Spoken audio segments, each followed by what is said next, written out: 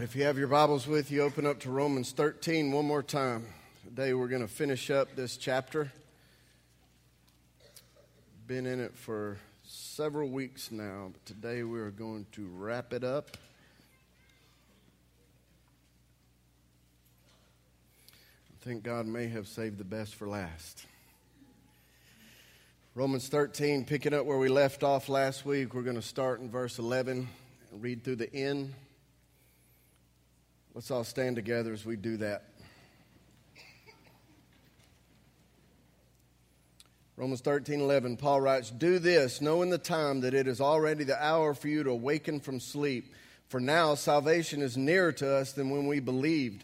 The night is almost gone and the day is near. Therefore lay aside the deeds of darkness and put on the armor of light. Let us behave properly as in the day, not in carousing and drunkenness, not in sexual promiscuity and sensuality, not in strife and jealousy, but put on the Lord Jesus Christ and make no provision for the flesh in regard to its lusts." Let's pray. Holy Spirit, I'm asking you to come now and take the truth contained in these words that we just read. God, open our eyes the way that only you can. Lord, I know there are people here this morning that you specifically had in mind when you laid this message on my heart. So, God, I thank you in advance, God, that today is going to be a defining moment for them. And, Lord, just draw us all closer to you. And let us leave here more in love with you than we were when we came in, and changed for your glory. It's in Jesus' name we pray. Amen.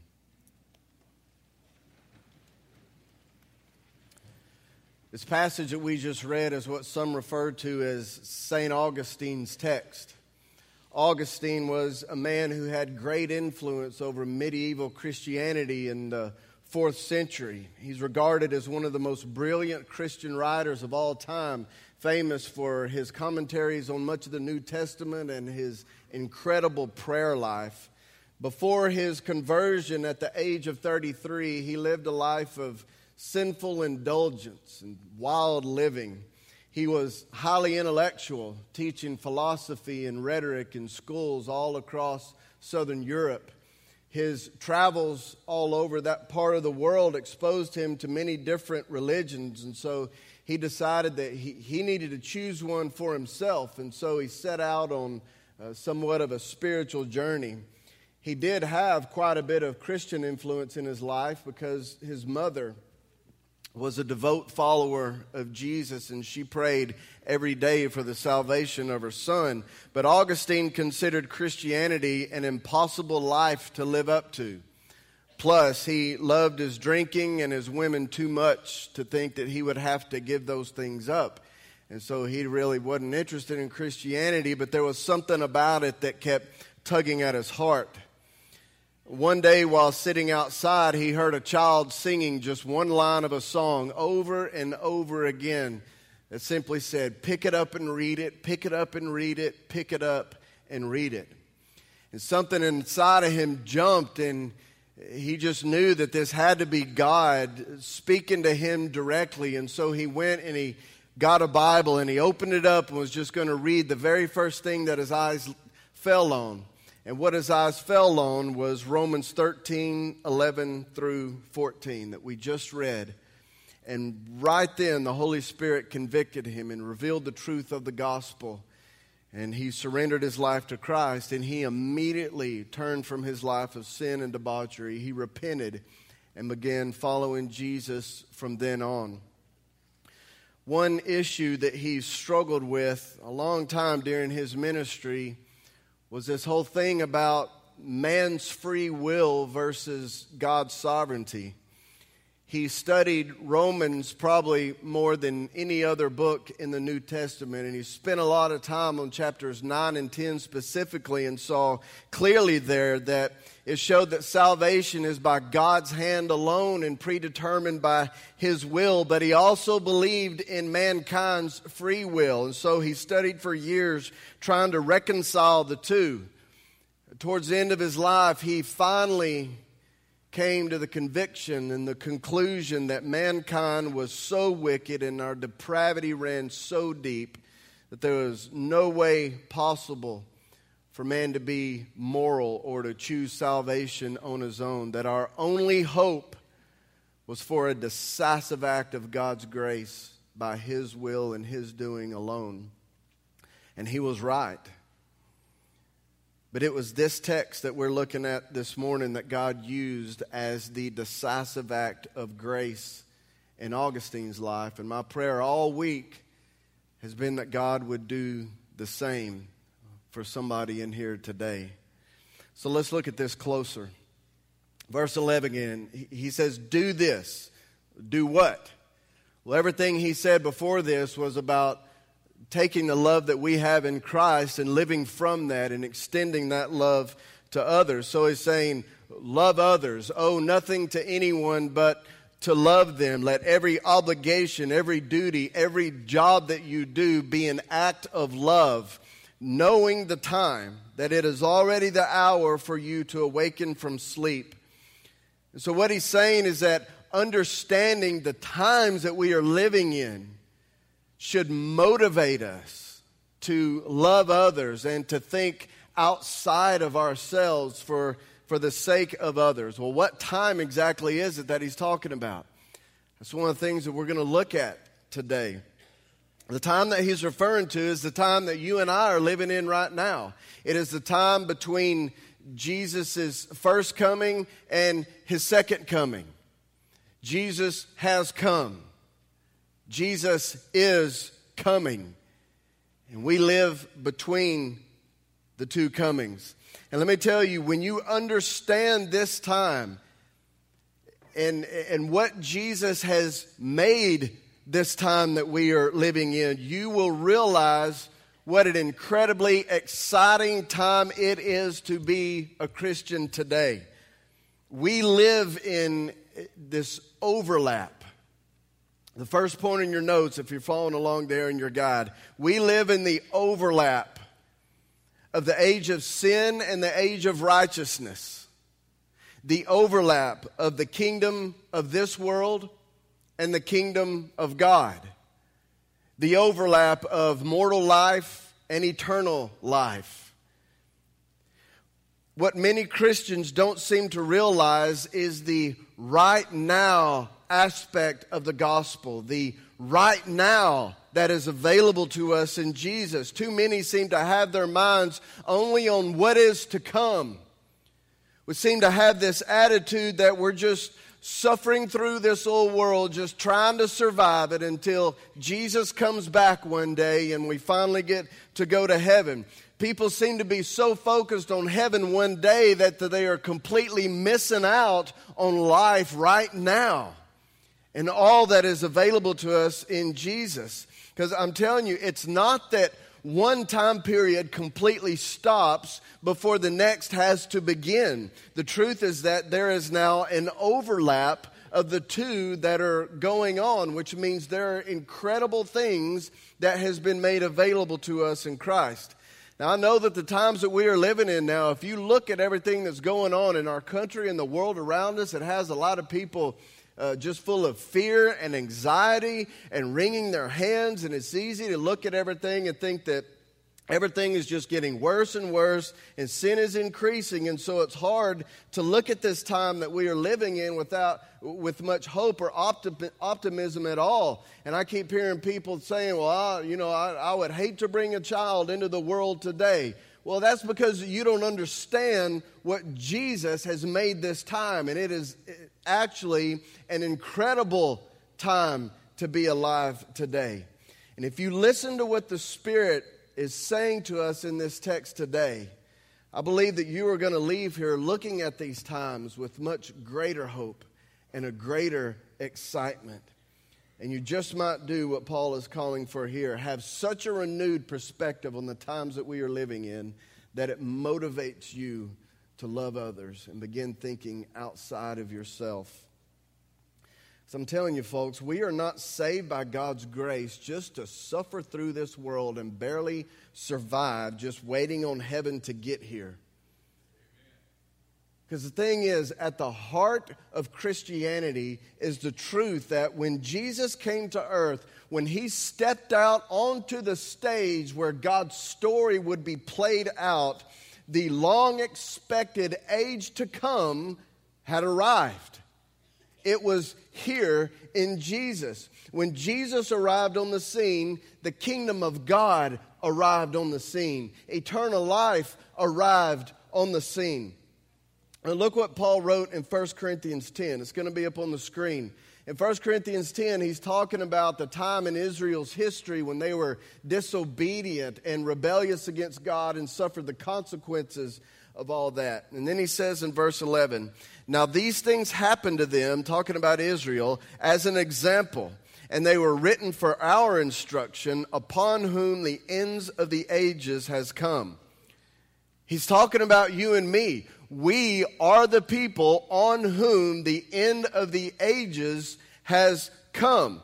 This sinful age hasn't completely ended, but its end is absolutely inevitable.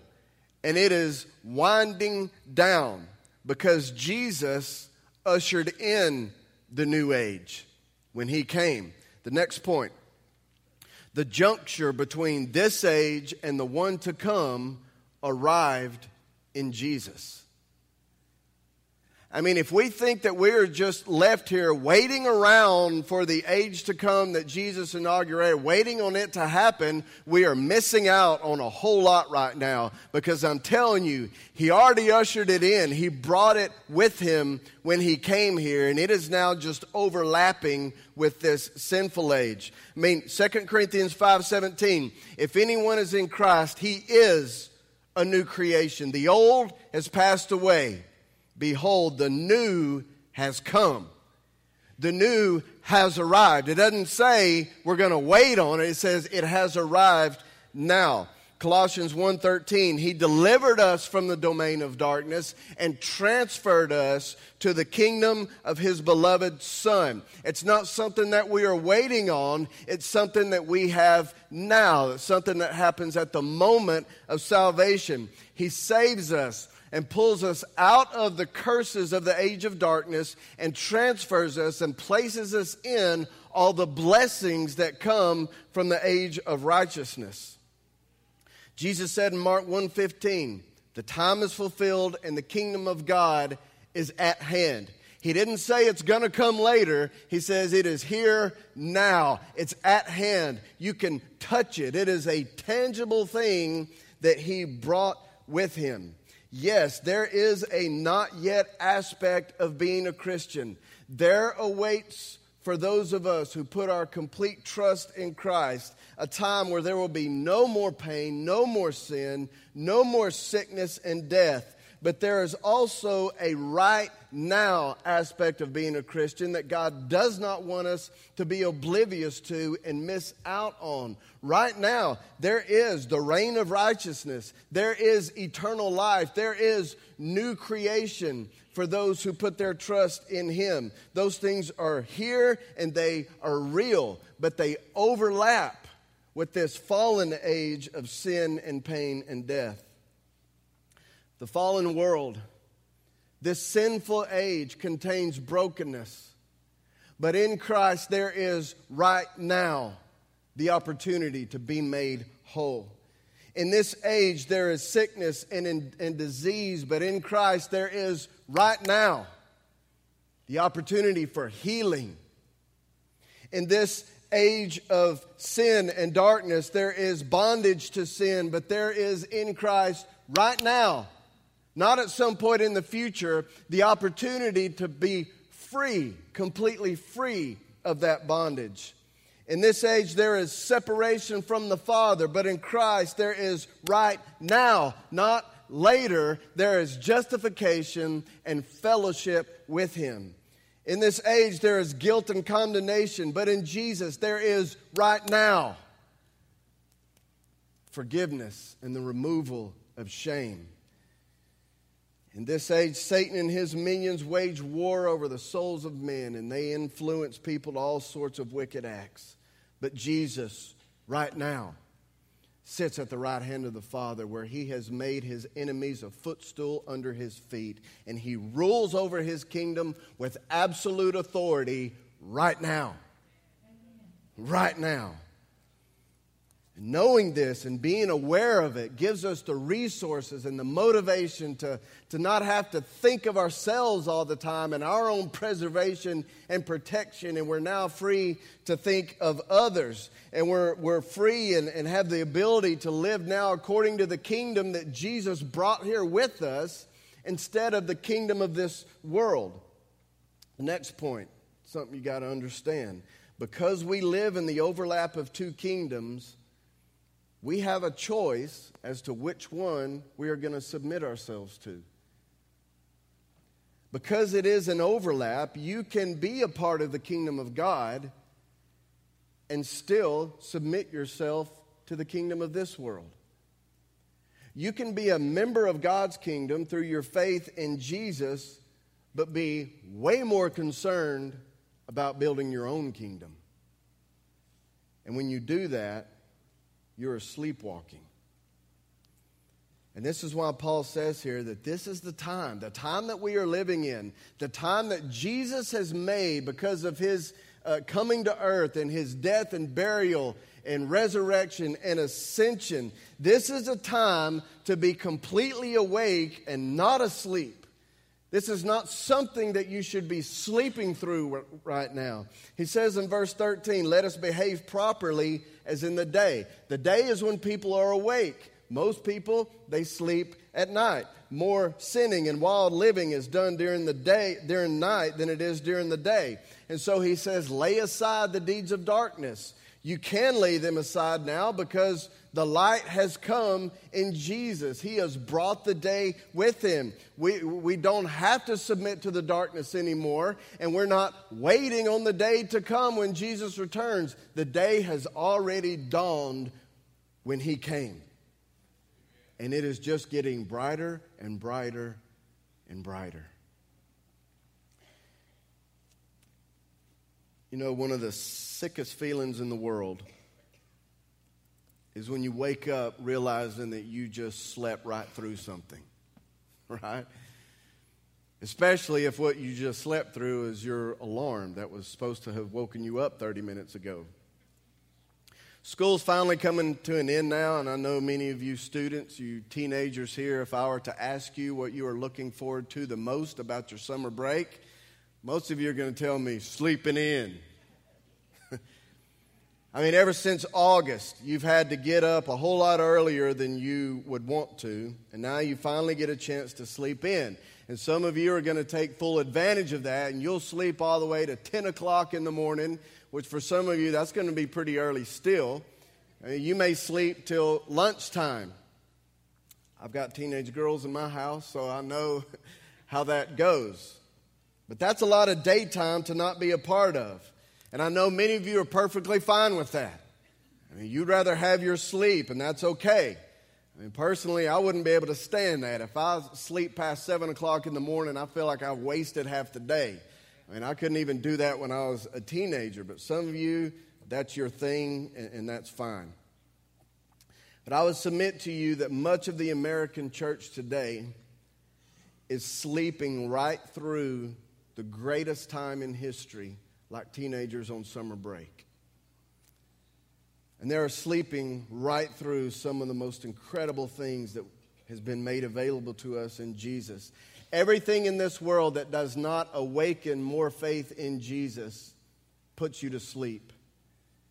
Entertainment-saturated people who do not treasure Christ above all are like skydivers without a parachute, who think that the wind passing by them at 120 miles an hour is the ultimate thrill of being alive, when in reality, it is the sign that you are headed for imminent death. The glitz and glamour and skin and swagger and might and success and achievement of this sinful age will lull you to sleep and blind you to the incredible realities of what has been made available in Jesus. And they can make you think that you are fully awake and fully alive, when in reality you are just sleepwalking at best and spiritually dead at worst. And there are some of you here today whom you know that I've just described you to a T. You don't treasure Christ above all. You treasure your entertainment and your status, your achievements, and your need to fit in above all. Instead of being in the world and not of the world like Jesus said that we should be, which is a nod to this overlap, you may be in the church, but you're not of the kingdom. You're kingdom-minded, all right. You're just mindful of your own kingdom instead of God's. You're so caught up in building and preserving your own that it's lulled you to sleep and you're now completely oblivious to God's. And those of you whom I just described, you're going to fall into one of two categories. There are some of you who will say, yeah, that's me, but you just don't care. You're perfectly content with your spiritual sleep. Say ignorance is bliss, and you're just blissful as you can be, being the ruler of your own kingdom. You don't want to change, and so you're going to leave here today no different at all than you were when you came in here. My heart breaks for you, and I would say good luck with that, because that's all you've got. But then there are those of you whom God gave me this message this morning specifically for. You know I described you. You know that it just seems like you have been spiritually asleep for a while, and you're sick of it. At one time, you used to be so on fire for the Lord. But circumstances and the broken of this world that overlaps with the perfect of God's, you have allowed to suppress that fire to where it's nothing more than just a smoldering coal now, and you don't know how to get it lit again. And now you feel further away from God than you ever thought was even possible. But you want that fire back.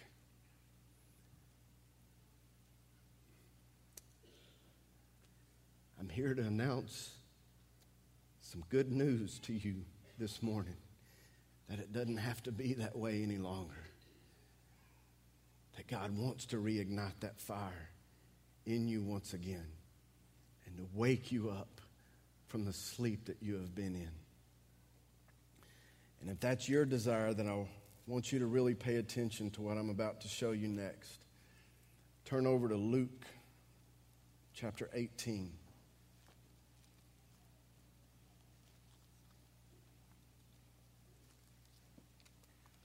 I'd been working on this message earlier in the week and thought I would pretty much had it all wrapped up and done. And Wednesday night when we had our worship service in here, I opened up my Bible during the worship and began reading and felt the Lord was drawing me here to Luke.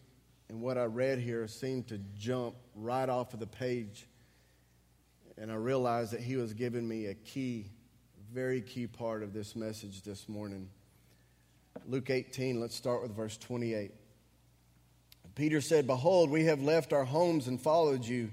And he said to them, "Truly I say to you, there is no one who has left house or wife or brothers or parents or children for the sake of the kingdom of God, who will not receive many times as much at this time and in the age to come eternal life." So right there in verse 30, Jesus alludes to this overlap here. He says, you'll receive eternal life in this age and in the one to come. Eternal life in Him is available to us even in this age of sin and decay. You will have it here, but then carry it with you and have it forever in the age to come. But that's not the main point I wanted to point out here. Let's read on. Verse 31 says, "Then He took the 12 aside and said to them, Behold, we are going up to Jerusalem, and all things which are written through the prophets about the Son of Man will be accomplished. For he will be handed over to the Gentiles, and he will be mocked and mistreated and spit on. And after they have scourged him, they will kill him. And the third day he will rise again." The disciples understood none of these things, and the meaning of this statement was hidden from them, and they did not comprehend the things that were said. Now, Jesus doesn't beat around the bush here or use metaphorical language like he had done sometimes when he's talking to them. I mean, he comes right out and tells them exactly what is going to happen with specific detail. This is not like John's account where Jesus was talking about what was going to happen and said things like, in a vague way, like, "I'm going away for a while, and where I'm going, you can't come right now, but you will later, and I'm going to prepare a place for you." No, I mean, he came right out and said it plainly and clearly. We are going to Jerusalem to fulfill prophecy, and when we get there, I'm going to be mocked, I'm going to be mistreated and spit on, I'm even going to be scourged, and then they're going to kill me. But then 3 days later, I'm going to come back to life. Now, normally this would have been incredibly shocking news to them. And you would think that they would have responded to it in some way.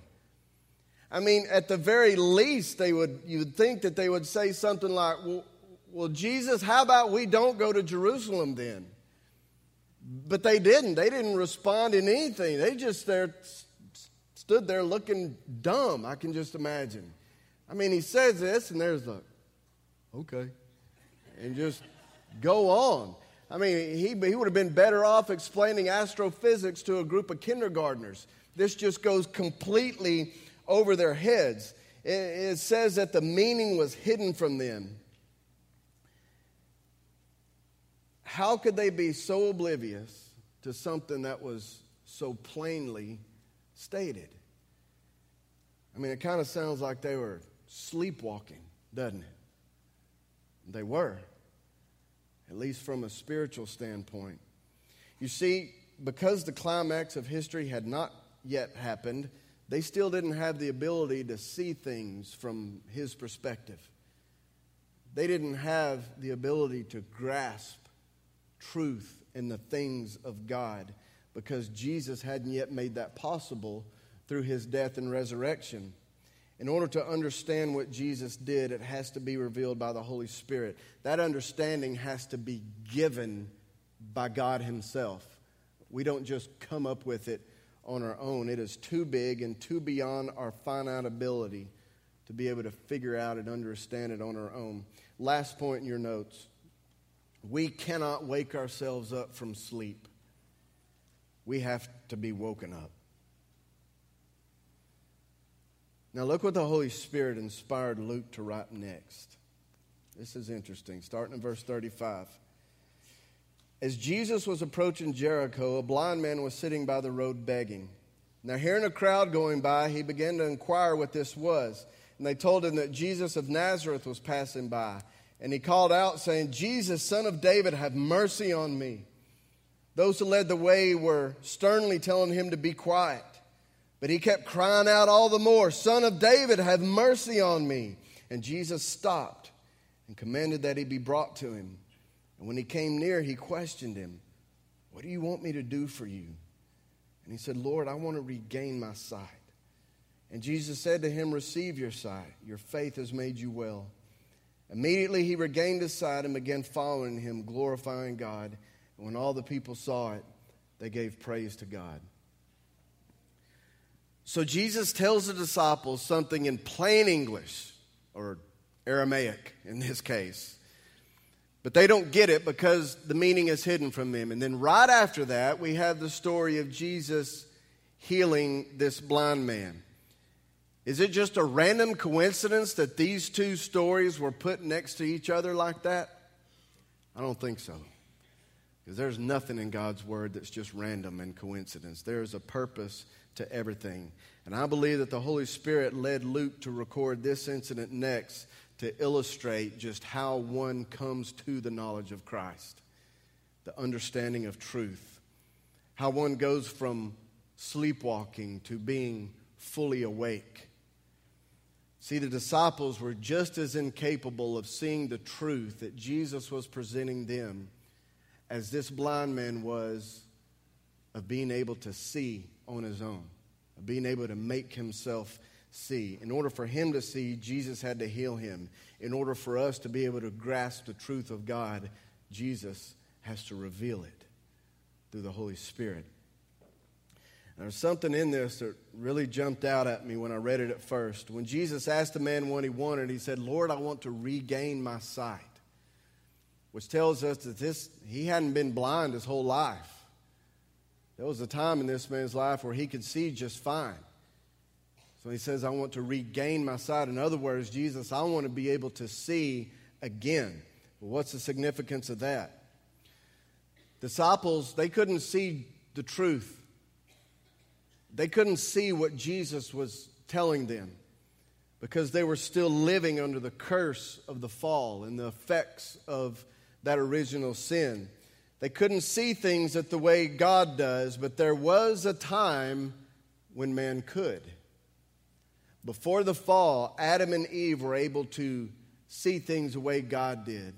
They were able to process life and everything around them from His perspective. They lived in the constant revelation of truth. We talked about this just a few weeks ago, that when they sinned and rebelled against God, Genesis 3:7 says, "Then the eyes of both of them were opened," meaning that their natural, their fallen eyes were open and their spiritual eyes were shut.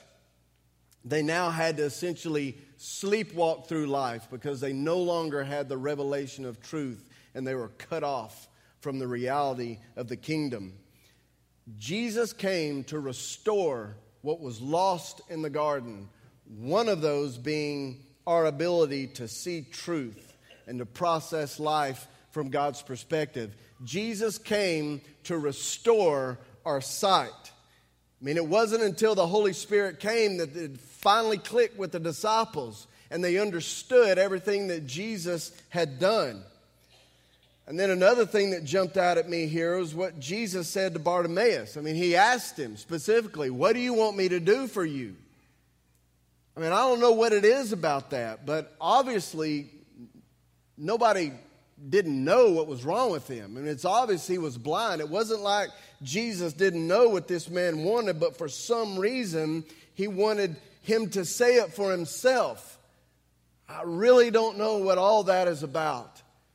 But I do know this, that there are some of you who are here today that have felt like you've been asleep, like I was just talking about earlier. Felt like you've been asleep for whatever reason, because either you have never fully given your life to Christ in the first place, or you've allowed the things of this world to lull you into sleep and to douse that fire that used to burn bright for the Lord in you. Whatever the reason for it, I'm telling you that Jesus is here in this place this morning and He's saying to you, "What do you want me to do for you? What do you want? Do you want me to relight that fire in you? Do you want me to awaken you from the spiritual stupor that you have been living in for so long? Are you really sick and tired of that? What do you want?"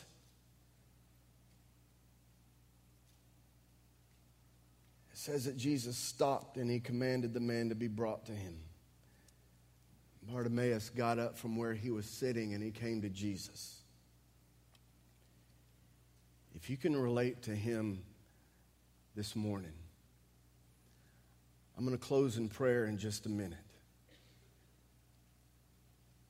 And if you feel the Lord speaking to you, then I want you to do what Bartimaeus did here. And I want you to get up from where you are sitting and come down here and either get one of our leaders that'll be on these front rows to pray with you, or just to get alone with God yourself. But I'm telling you, He has presented an incredible opportunity to you this morning. I mean, for the Creator of all that is to ask, "What do you want? Do you understand how huge that is? I mean, forget rubbing a lamp and getting 3 wishes from a genie. I mean, this is the creator of all going, what do you want? Jesus said, if you ask anything of the Father in my name, I'll give it. That means anything that we're asking that's lined up with His will. I'm telling you, it's His will that you be on fire for Him and not cold. It's His will for you to see again and to wake up from the sleep that you have been in.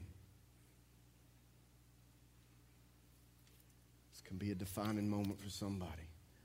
So I'm going to pray. And if you have an answer for Jesus' question as to what do you want, I want you to come down here and let Him do that in you. Let's pray.